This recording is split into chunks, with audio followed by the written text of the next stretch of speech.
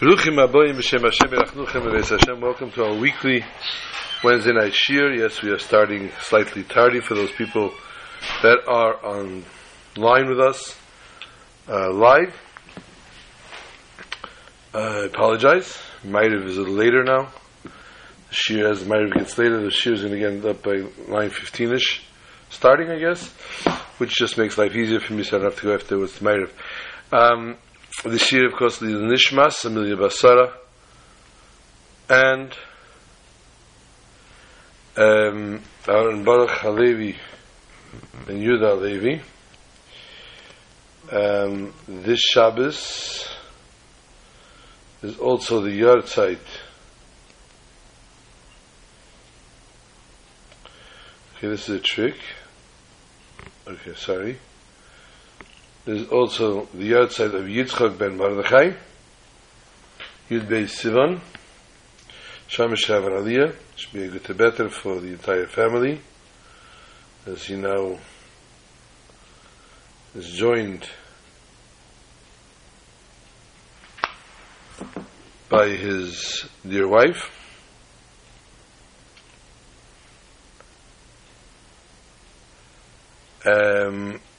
And a Yahrzeit, especially on a Shabbos, gets a little more difficult on a Shabbos. Those that are not capable of davening 3 times in Tfilas on Shabbos, Tfilas gets a little harder. If a person is in the middle of the year for one parent, it is brought down they should pay somebody for the day of the Yahrzeit, say Kaddish for the Nifter that they're saying for the year, so that the Yahrzeit should be totally dedicated to the Nifter.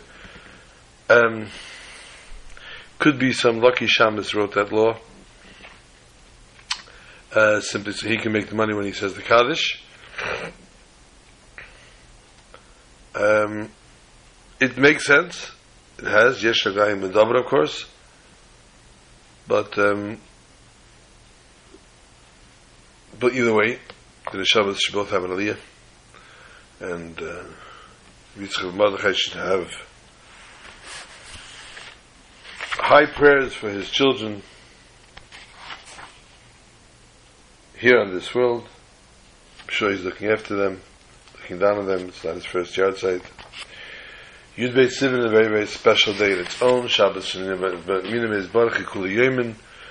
Shabbos blesses the entire week. Yud Beis Sivan is a very, very special date, as Yud Beis Sivan is the day that we finished the Tashlumim. Yud Beis Sivan was the day that the Rebbe, we counted the story numerous times, on Shabbos it was, and the Rebbe came down to Shul on a very, very surprise, random visit into 770, and the Rebbe was walking with a kli in his hand, the negavas of water, the kvart with water, a towel over his holy arm. The Rebbe was walking to the front of the shul, and the Rebbe got to the front of the shul. There was no challah. There was nothing. Nobody anticipated this whatsoever. They got a challah. They found a bowl for the Rebbe to wash into. The Rebbe washed. The Rebbe sat up on his place in the front of the shul, by his davening place, and he spoke, he spoke several sichas about the days Yemei Tashlumim, the days that we make up for the karbanis, since 2 days of Shavuos was not enough to bring all the karbanis they needed to bring. Therefore, they had until the 12th day of the month, which they brought karbanis, and that's why, of course, we don't say Tachnun until Yud Beis L'Chodesh, Yud Beis included. And the Rebbe Fabrengen spoke very, very deep. It was very deep Fabrengen, actually. And the Rebbe then gave out Kesha Bracha. The Rebbe benched up on the spot and gave out after Ma'ariv to each and every one of the gathered. I know that had merited to be there. Obviously, when the Rebbe came in, there were maybe nary 20 people in the shul. But by the time the Rebbe washed, there were a couple of hundred people already. And of course, it grew throughout the evening. Throughout the Farbrengen, it grew and it broadened and obviously got harder to hear. This week's Parsha is Nosei, the longest Parsha of the Chumash. Very, very rich Parsha, of course.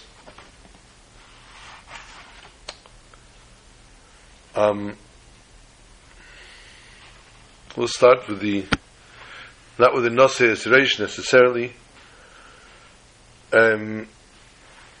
It's the beginning, it's the second chapter, the second Chumash in the second Parsha of the Chumash. So it's Perik Ches Pasuk Zayin, V'yisvadu es chatosam asher asu, and they will confess the sins that they had done prior to bringing the actual sacrifice, to bringing the actual korban. They would say vidui, they would say a confession on the animal. And the Parsha tells us this mitzvah, V'yisvadu es chatosam asher chatu, to make a confession. And this is a mitzvah of vidui. We have this mitzvah of vidui we do every Yom Kippur. We say vidui on Yom Kippur several times. Just simply to confess on the sins. And the Rambam writes in Sefer HaMitzvahs, Mitzvah say Ayin Gimel, a positive commandment, number 73, positive commandment. שציוונו לזוודס על האבינס והחטאים שחטאנו לפני הקהל ולמרייסם ממצ'ובה. Commandment, the Rambam counts this as a mitzvah saseh, a commandment to confess on the sins that they sinned before Almighty and to say them with their tshuva.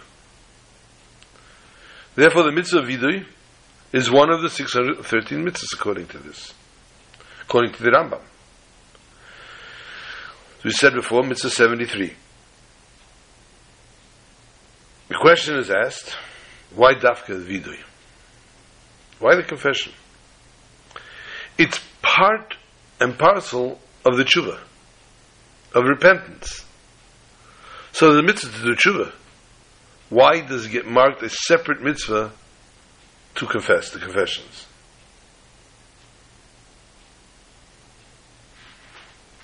So much so that the tshuva is almost worthless, practically worthless, without it. And this tshuva itself is not counted in the 613 mitzvahs. The mitzvah to do tshuva is not mentioned in the 613 mitzvahs. The mitzvah to confess, the confessions, that is in there. There are three answers given on this. Firstly, tshuva is not counted as part of the mitzvahs. Nobody is commanded to do tshuva. If a person wants to do tshuva, wants to rectify his sin, the Torah advises him how to do it. But on tshuva, to do tshuva itself, there's no commandment. And therefore the vidui is the mitzvah. But the tshuva itself isn't.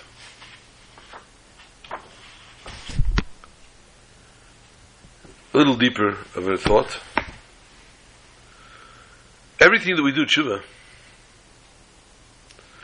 this awakens within us our inner strength. Awakens within us our heartfelt, true feelings. How we really feel. How we want to return to God. This, and Chassidus explains, is a sarusa de l'esata. This is an awakening from the person themselves. So we can't make a commandment that you should reach within you and find within you the strength to. It doesn't sit. But there is a commandment that doesn't come from the person himself. And this the person needs to do. Therefore the Torah did not command them the tshuva. only from the person himself, something that the person himself pulls out, but rather on the vidui. Secondly, tshuva is a generalization, and therefore it's not counted amongst the 613 mitzvahs. See, mitzvah prati. For example, there's in the Torah a commandment, umaltem es orlas levavchem. You should cut off the orla on your heart, the hard feeling within your heart, and your necks you should not harden again. Even though it's not considered in one of the 630 mitzvahs, because it's also a generalization, but it's in essence a fundamental mitzvah, a fundamental action that one needs to do to keep Torah and mitzvahs. One needs to open their heart. One needs to direct their heart, direct their words, direct their actions to good, to thinking positive, to acting positive, to being positive.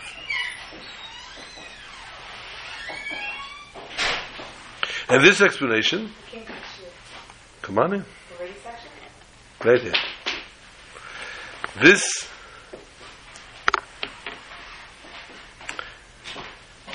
actual explanation goes on the way it's explained, that the 613 mitzvahs,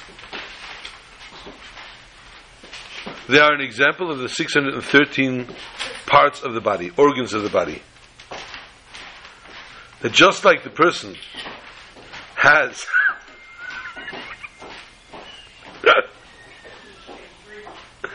in the list of their parts, the body parts, and their blood, and the veins, and their sinews, each one of its own has its own function.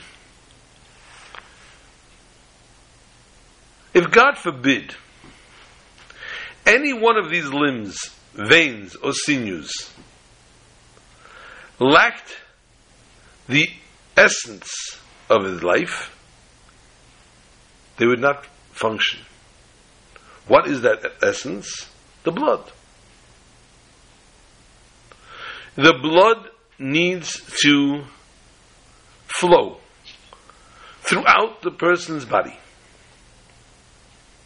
And it goes to each and every one of the organs.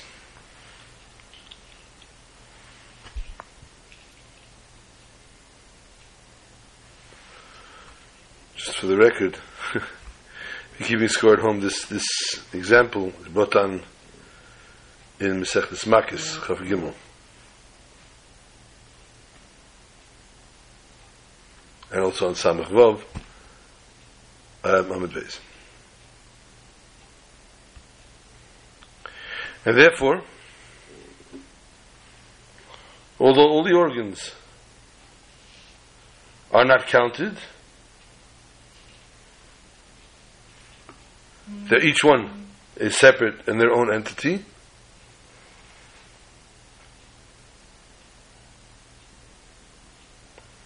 but the blood is what runs the show.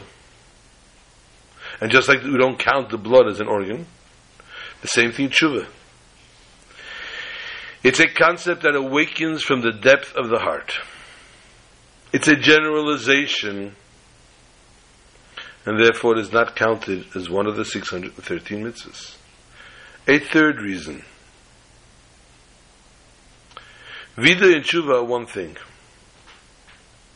So much so that Rambam says, Kol ha-mitzvah b'dvarim le'gomar b'libei la'azriv, hari zedem l'teilu l'sheres b'yadei.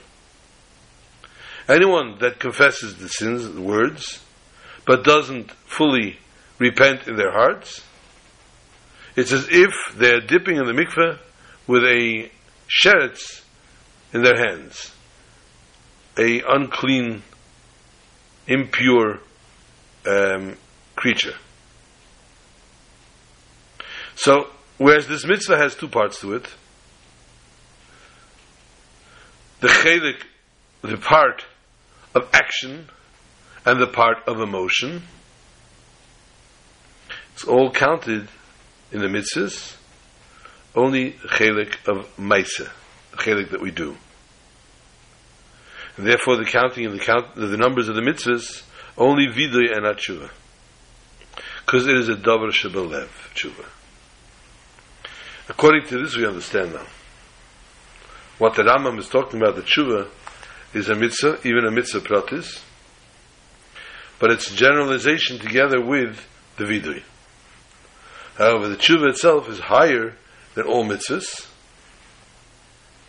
but it can't be left l'mayla. It needs to be done here l'mata. Each person in his own. And it should bring the person to be able to mekayim the mitzvah b'peil. The Chazal tell us, tshuva u'maisim tevim. Always wish a person should achieve tshuva and maisim tevim. In the time of the Tzemach Tzedek, the third Lubavitcher Rebbe, there was a poritz, a landowner, that happened to also have possession basically of the city of Lubavitch. And many people were subsequently subjected to his shenanigans and decrees, etc. Pleasant he was not, to say the least. But he wasn't pleasant to anybody equally. Not to the Jews and non-Jews. But it was pretty nasty situation. One day, Tzemach Tzedek called over one of his Chassidim. And he said, I want you to go to the Paretz. Tell him it's time to change. Tell him I said it's time to change. Poor Chassid started trembling.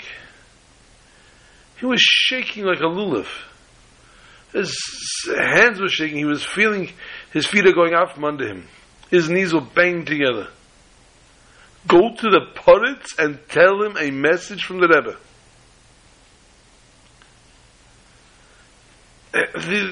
The amount of guard dogs and guards and anti-Semitim that were waiting over there by those doors.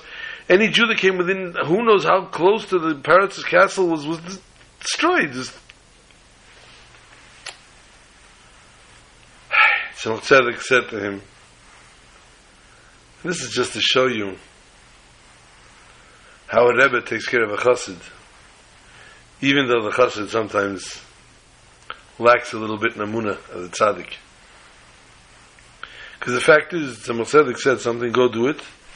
Chassid picks himself up and runs. He'll get eaten by a dog, he'll eat by whatever it is, but the Rebbe told him to do it.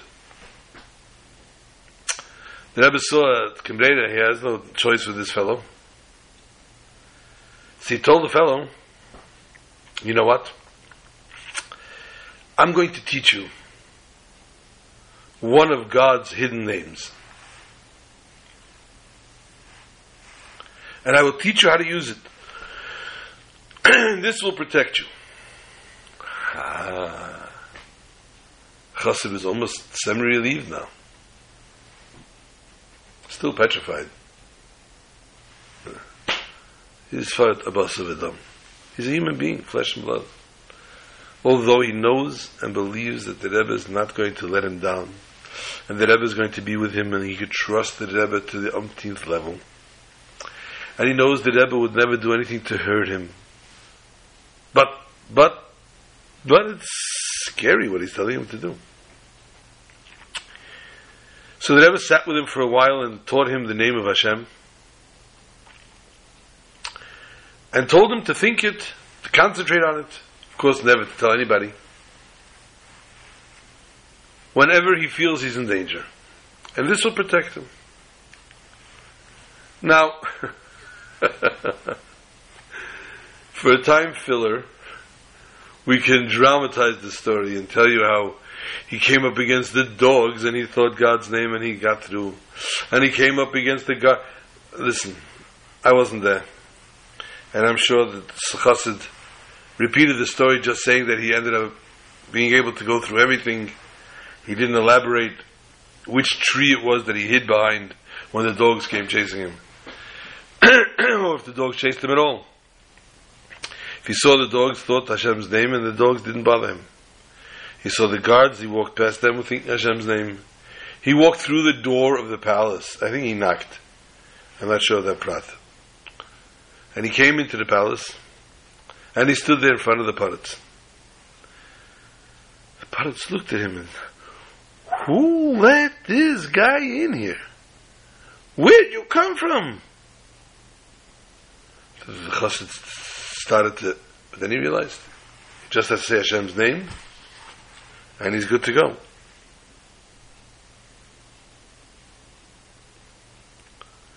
So, the Chassid looked at the Parats. I didn't continue the story. I waited till you get back on. Chassid looked at the Parats and said, the Rebbe that Tzemach Tzedek said, it's time for you to change. Give it up. The Parats looked at him. The Rebbe that Tzemach Tzedek said. And the Parats became timid. He became taken aback. Chassid turned around. I did mine. And he booked it out of there. I have this exaggeration. I'm sure he just walked out. And he headed back to the Tzemach Tzedek, and as soon as he was out of any kind of danger, any kind of any range of the palace, the name that he was taught was totally forgotten. Anyway, rumor had it, a few days later, the Parats went out hunting. But he asked his guards not to come with him this time. He wants to do it himself. He went out hunting, and a few hours later, the horse returned without its rider. And the Parats disappeared entirely. And that was it, the end of the Parats, the end of his decrees. But several days later, a man in torn clothing and tatters, disheveled hair, came into Beis Medrash, sat down, opened the Tehillim, and started to say Tehillim. And said Tehillim with tremendous tears and fervor. And the Chassidim understood, this must be the Parats. The Parats was indeed a Yid. He was born a Yid. Unfortunately, whatever transpired, that he ended up Chas Rachman al-Itzlan converting. And now that Tzemach Tzedek sent him the message, time to return, he was back. The story doesn't end. The story doesn't end. Chassidim saw what happened here. They saw how the Tzemach Tzedek, with one word,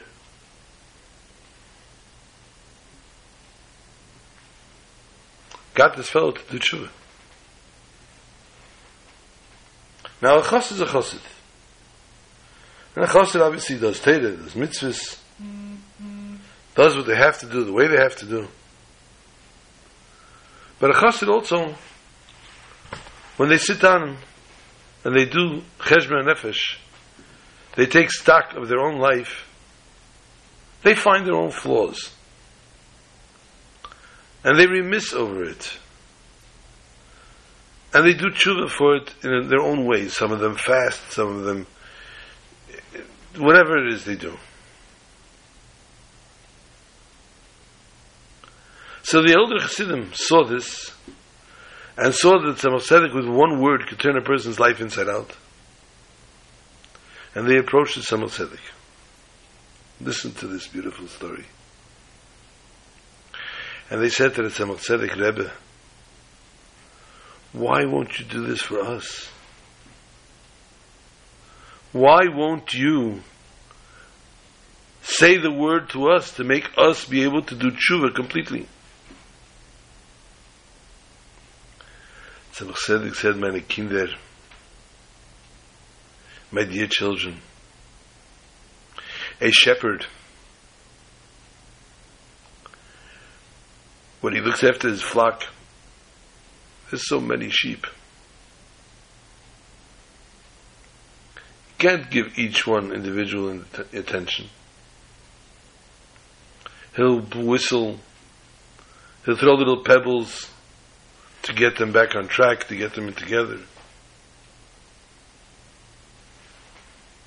But to give each one individual attention is very difficult. But if chas v'sholom, any given sheep has an issue, strays, goes off in a way that it can't get its way back, can't just be cajiled back, can't just be hinted back, but needs unconditional love and attention. It needs to be lifted up on your shoulders. It needs to be carried back to the flock. It needs to be petted. It needs to be spoken to. It needs to be given water. It needs to be given its own full attention. That's when the shepherd has to do his job that way. But in generalization, the shepherd looks at all the sheep as a flock and sees to it that they all come into place in their own way. And this is how tshuva comes about in a person's heart. And this is how one could awaken tshuva in a person's heart.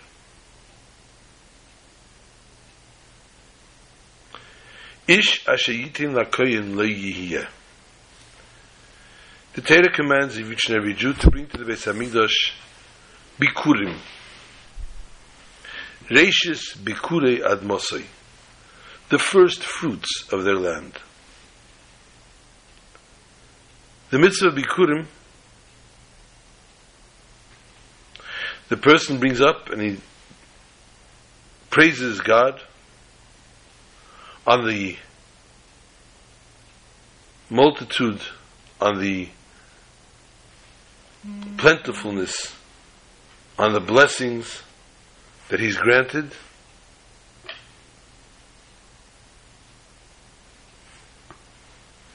And he brings it to Hashem.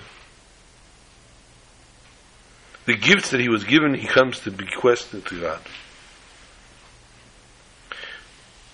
And it is brought to the Beis Hamikdash, Reishis HaYevul. Reishis HaYevul, the first of his growing. What do they do with this bikurim? Torah tells us now a parsha, V'chol truma sheyekrivu lekoyin lo yiyeh. She goes to the koyin. Chazal tell us, Ba'akotzev v'limed ala bikurim shiyu nesunim lekehanim. The pasuk is coming to teach us about the bikurim that is given to the kahanim.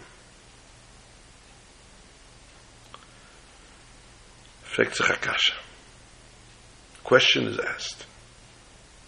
If the bikurim are given to the kahanim, why does the Torah say, Tavi beis Hashem Elokecha? Bring it to the house of God your God. Torah should say, simple. Come, give it to the kahanim. Why tell us about this side trip coming to God's house?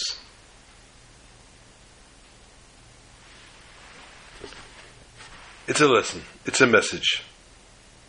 A very powerful message.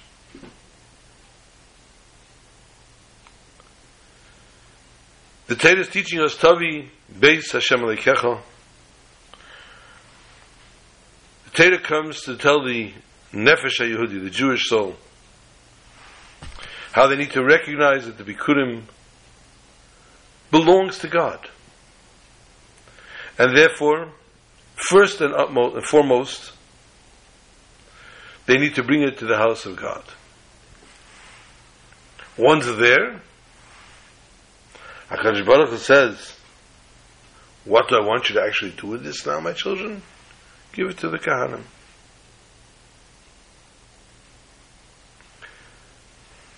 Bikurim,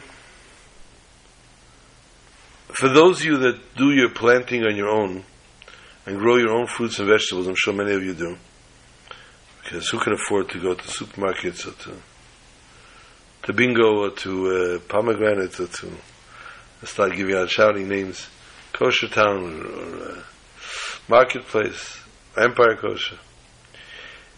So I'm sure you all grow your own fruits and vegetables, so you know how hard it is to toil, to plant, to take care of, and to nurture, and to keep watering till you get the proper fruit and vegetables. Tells us the Torah, after all that work, the first fruits that you're so excited to see, these are the fruits of your hand, the labors of your labor, of your backbreaking labor that you planted and you sowed and everything. What are you to do with those first fruits? Bring them to the Kohen. Wow.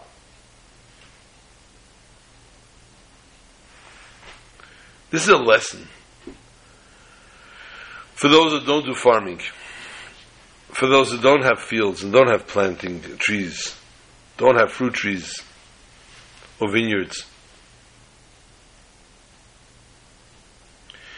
The mitzvah of Bikurim educates the person to give to the Almighty the first thing.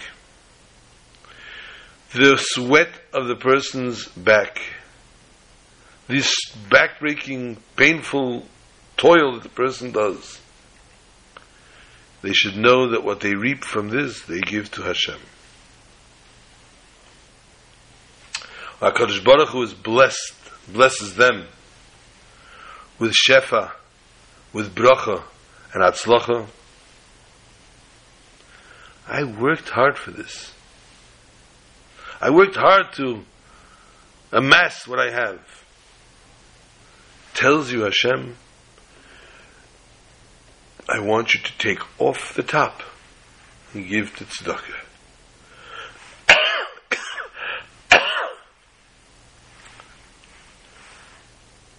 A little voice is whispering in my ear.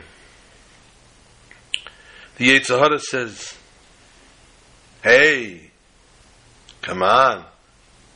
They need to get the best off the top, the first quality. If you're going to give them,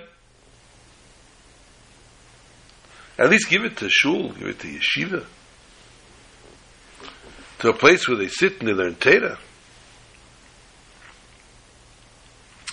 Why do I have to give this hard work, the best of my fruit, to a man, a poor man, a nebuch that can't make a living, a nebuch that has a large family and doesn't have enough money to put food on his table? Why do I have to give it to him if I can give it to a meiser, I can give it to an organization, I can give it to a group of people? And if I have to give it already to the poor, why one poor person? I'll give it to many poor people. Divide it up. Let them all have one bite. Why should one man have enough to feed his family if I can make 100 people not have enough to feed their family? That's the mentality of the Yetzer Hara. Therefore the Torah comes and tells us, first and foremost, the person needs to remember, Bikurim are not yours. They belong to God. Beis Hashem Elokecha. If the Yetzer Hara comes along and he twists your mind, and he turns your head inside out with all these different types of ideas, telling you that maybe the connection you're done, the connection you have, the connection you're making with this one poor person, with this one particular person, is not the way to go. You should connect with hundreds of people and say 3 words to each one, rather than connect to this one person and say all the words to them. You should give to all the other people instead of giving to one. This is because the person is still tied up. And this is a person that's still confused what to do with his money for tzedakah. The person needs to understand that tzedakah, the money that he's giving, is not his at all. I worked for it. What do you mean it's not mine? I didn't sleep nights, I didn't sleep days, I didn't eat days. So much I went through in order to get all this, to amass my money. What do you mean it's not mine? These machshavas cannot come into a person's head. These thoughts may not pass through a person's mind, even if you work for the IRS. The money that you have, that you earn, belongs to Hashem. Granted, you need to live. But if you have money to give for tzedakah, if you can afford to give tzedakah, know this: you're not giving yours. You are the banker for Hashem, and I've said this several times. We say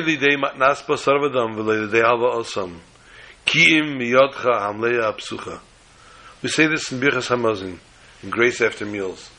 Not through the gift of the person nor through their loans, rather from your hand itself, God, do I want to be able to have sustenance. Whoever got a check from God, God's bank account? Did you ever see a transfer come into your bank, into your Cash App, into your PayPal, into anything that you own that has money, that earns money for you, that holds money for you? Did you ever see it come from God? If you did, watch out. The IRS will be on your back in a minute. Elamai, I need to come on to a person. I need to get their gifts.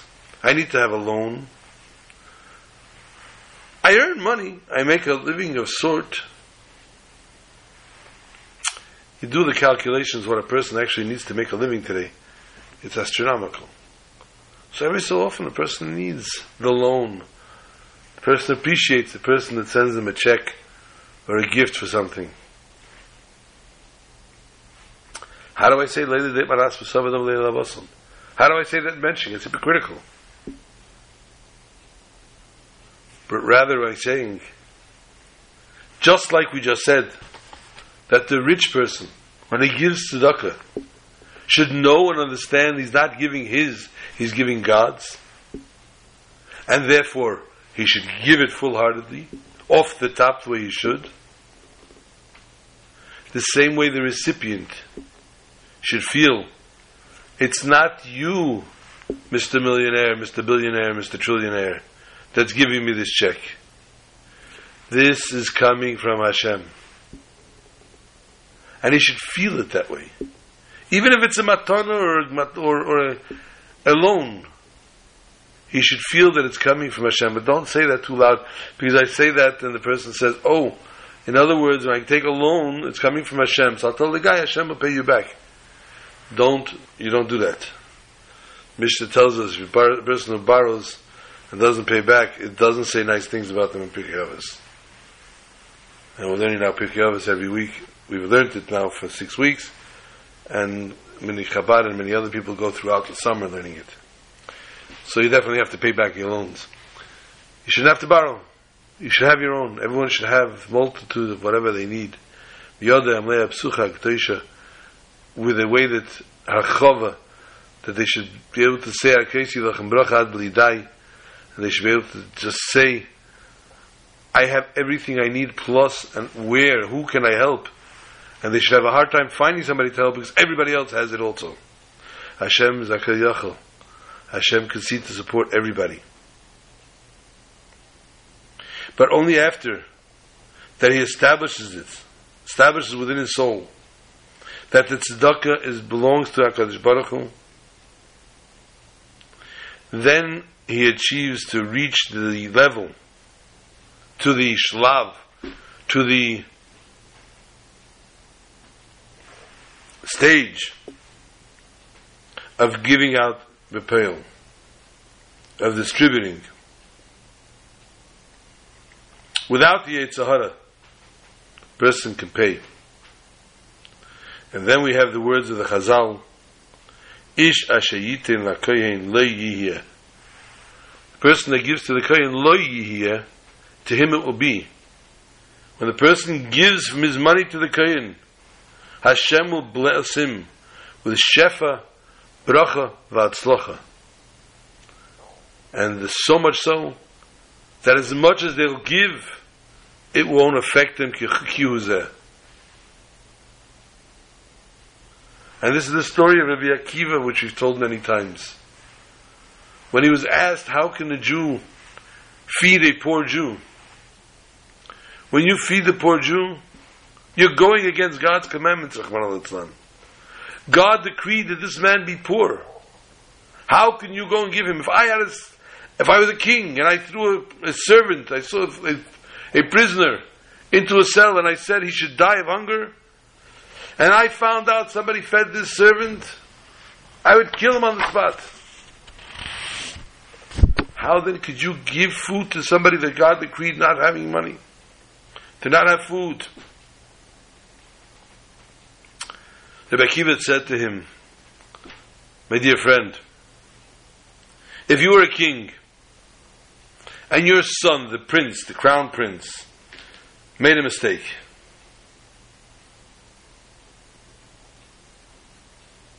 he did something wrong,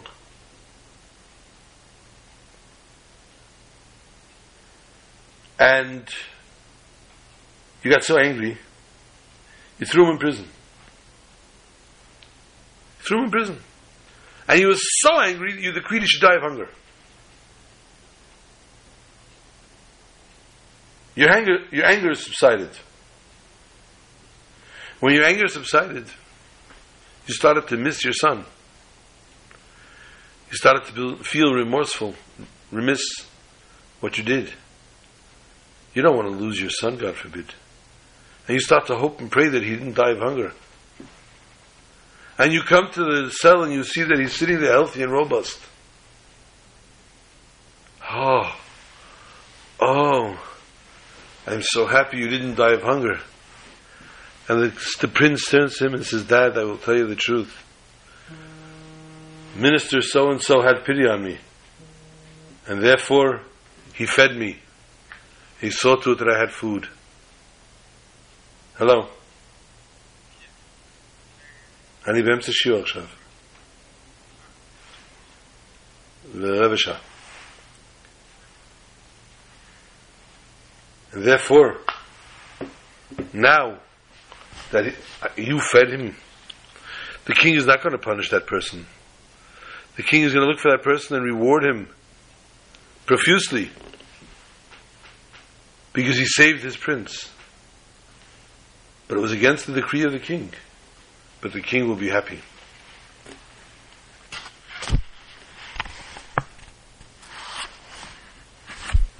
I got today a message on WhatsApp.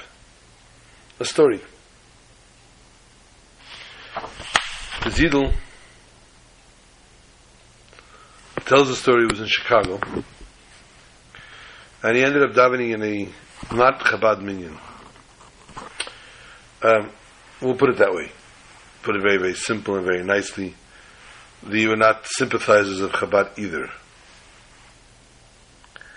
And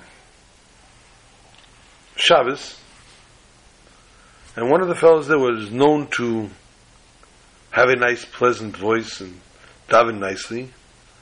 So they asked him to daven Musaf for the Yamid, to lead the service of Musaf. And he said the Kaddish and began the Chazar Shatz.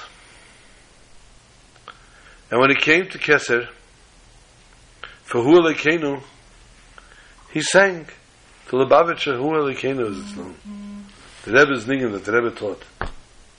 Hu Elokeinu, Hu Avinu. Whoa. This was not well taken. This did not sit well with the people. Well, needless to say, they didn't spare a moment, and immediately after davening, they confronted him. And they said, "Hey, buddy, do you know what that song is?" He says, "Sure. It's the Lubavitcher Niggun." "What are you singing a Lubavitcher song here?" He says, "Whenever I can pay tribute to the Lubavitcher Rebbe, I do it." These guys wanted to hang him. They misnagged him. They did not like Lubavitch at all. And here this fellow's coming into their shul, infiltrating. He's an infidel. He says, "Let me tell you a story, kinder. I work for Chai Lifeline. One day, I woke up in the morning. I'm a reputable fellow, everybody likes me. And I had a horrific rash on my forearm. It just broke out from from the wrist to my elbow. It was on fire. It was excruciatingly painful.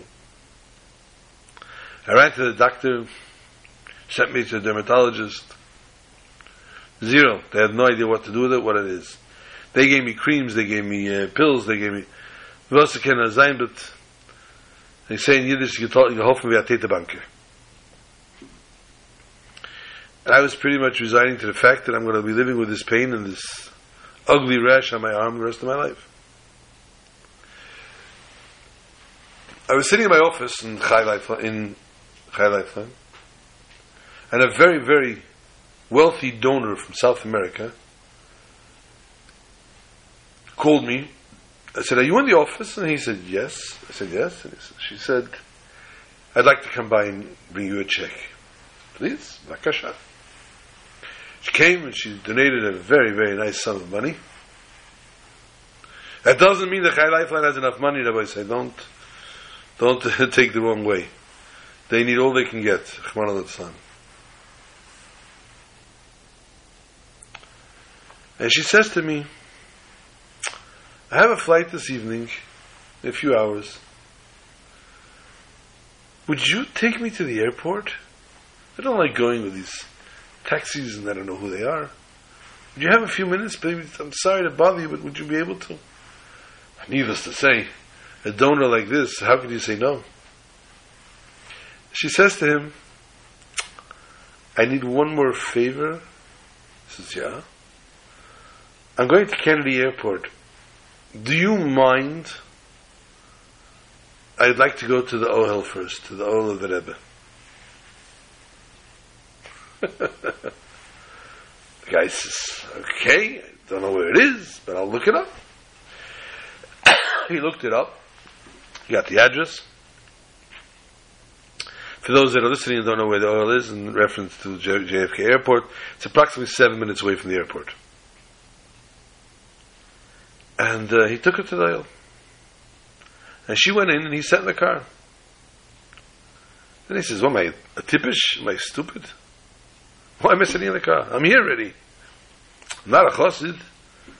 But it's supposed to be, I mean, it's a holy place of sorts, whatever the Rebbe was, whoever the Rebbe was to me, or to anybody else in my circles, but I'll go say if you could put like Tillim, what's going to hurt? Tillim is Tillim. What's the difference where I say it?" So I also went into the and I davened, I said some Tillim there. I'll be very honest, I don't think I even thought about my arm, or asking for a bracha for my arm, or anything of the sort. B'kitzur, I came out, I waited for her to finish, took her to the airport. That night, the Rebbe comes to me in the dream. And the Rebbe asked, "Do you know this and this person?" I happen to remember somebody vaguely, this person. Do you have any unfinished business with this person? I don't think so, told the Rebbe. I woke up. It was unnerving, considering I never went to Lubavitch Rebbe before. I never really saw him. I knew of him in a picture, but he's coming to me telling me about this person that I had unfinished business with. I had no idea what the Rebbe was talking about. I went back to sleep. The Rebbe came again. The Rebbe said, the man is waiting for your call. Please call him and finish the business. Don't leave it undone, unfinished. Needless to say, I was spooked, to say the least. And the next day I was sitting in my office, and I, believe it or not, had nothing to do for a few minutes. I said, Mach Badli, what does it bother me? I looked up the guy's number, and I called him. And he said, oh, I'll wait for your call. I'm looking for you. We have some unfinished business.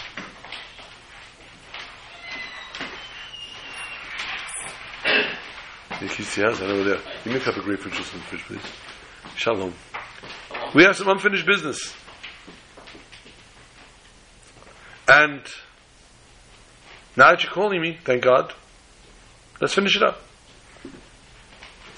And we finished off the business. It was very, very pleasant. Great experience. We did well together. We understood each other. It was perfect.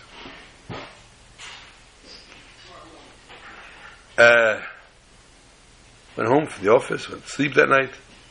I woke up in the morning, my arm was totally clear.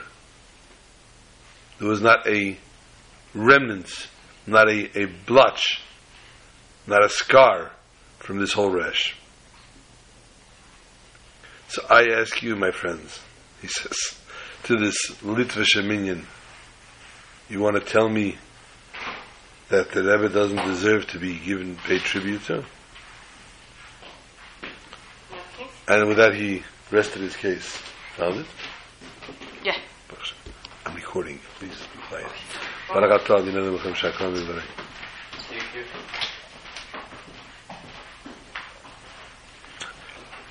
Chaim Scranton. Hashem B'Shav Aliyah. Should be a good better for the family. Should bring a lot of simchas and nachas for your children. And long life to you and to your wife, Chaim.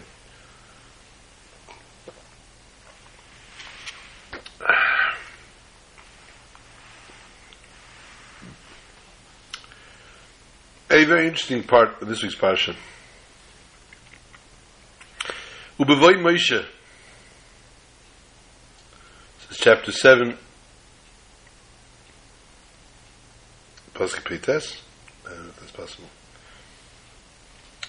Ubevoi Moshe al Meid ledaber itay. When Moshe comes to El Meid to speak to him, Vayishma Sakel medaber elav, and he hears the voice speaking to him. Bibein Shnei Akruvim, between the two Kruvim, Vayidaber elav, when they spoke to him. Says Rashi, Yochel, I think, Kel Namuch, is a soft voice talking directly to Moshe. Talmud Lema is Hakel, the voice. Who Hakel Shenedaber Imay B'Sinai is the same voice that he spoke to him in Sinai. Ukeshemagia lePesach, when he got to the door of the Mishkan, Hayanifsak, V'Yetzer L'chutz L'Eil. He didn't leave. This is not the Mishkan, the Eil Ma'id. He didn't leave the Eil Ma'id.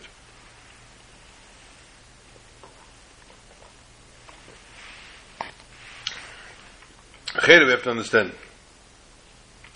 What was the reason for this great miracle?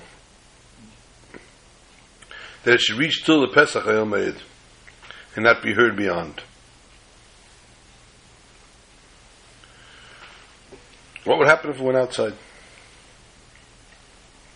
We could say perhaps that Rashi answers this the way he's saying it. It's Hakel shenedaber imay b'Sinai, the same voice that was heard in Sinai. By saying this, we see that after Matan Torah, b'msheich hayovel, as the time went of the 50 years, nifsak kel zeh v'leihim shechet. this Koil never continued again. So Rashi says, Kashim Sheikh Hayevel, this is a time telling us when this happened, when this voice stopped. What's the reason for this? Because after Matan Torah, the Koil Godel of HaKadosh Baruch Hu stopped. Had it continued, we would never have freedom of choice. We'd always be hearing that loud voice of God, and we'd have to complete His mitzvahs. We hear the voice of the Shekhinah, the voice saying, Anecha Hashem Alekecha. How can a person do an Avera? More than that, in Tanchum it says, it brings down the reason and the tachlis, that HaKadosh Baruch Hu created the world, that's in order that He should be able to have a Dira B'Tachtenim. That even in the lowest of place, in Tachtin, where Shekhinah is not revealed, there too a Jew needs to be able to influence with his Aveda and to bring there the light of Kedusha. Therefore the voice stops after Matan Torah, so that we can do our own. We can complete the reason for the world being created. To reveal the light of the Shekhinah, also in a place where Koiloi, His voice and His words, are only revealed through us. And this way also, we see the union of Koiloi, of HaKadosh Baruch Hu, was heard only by Moshe.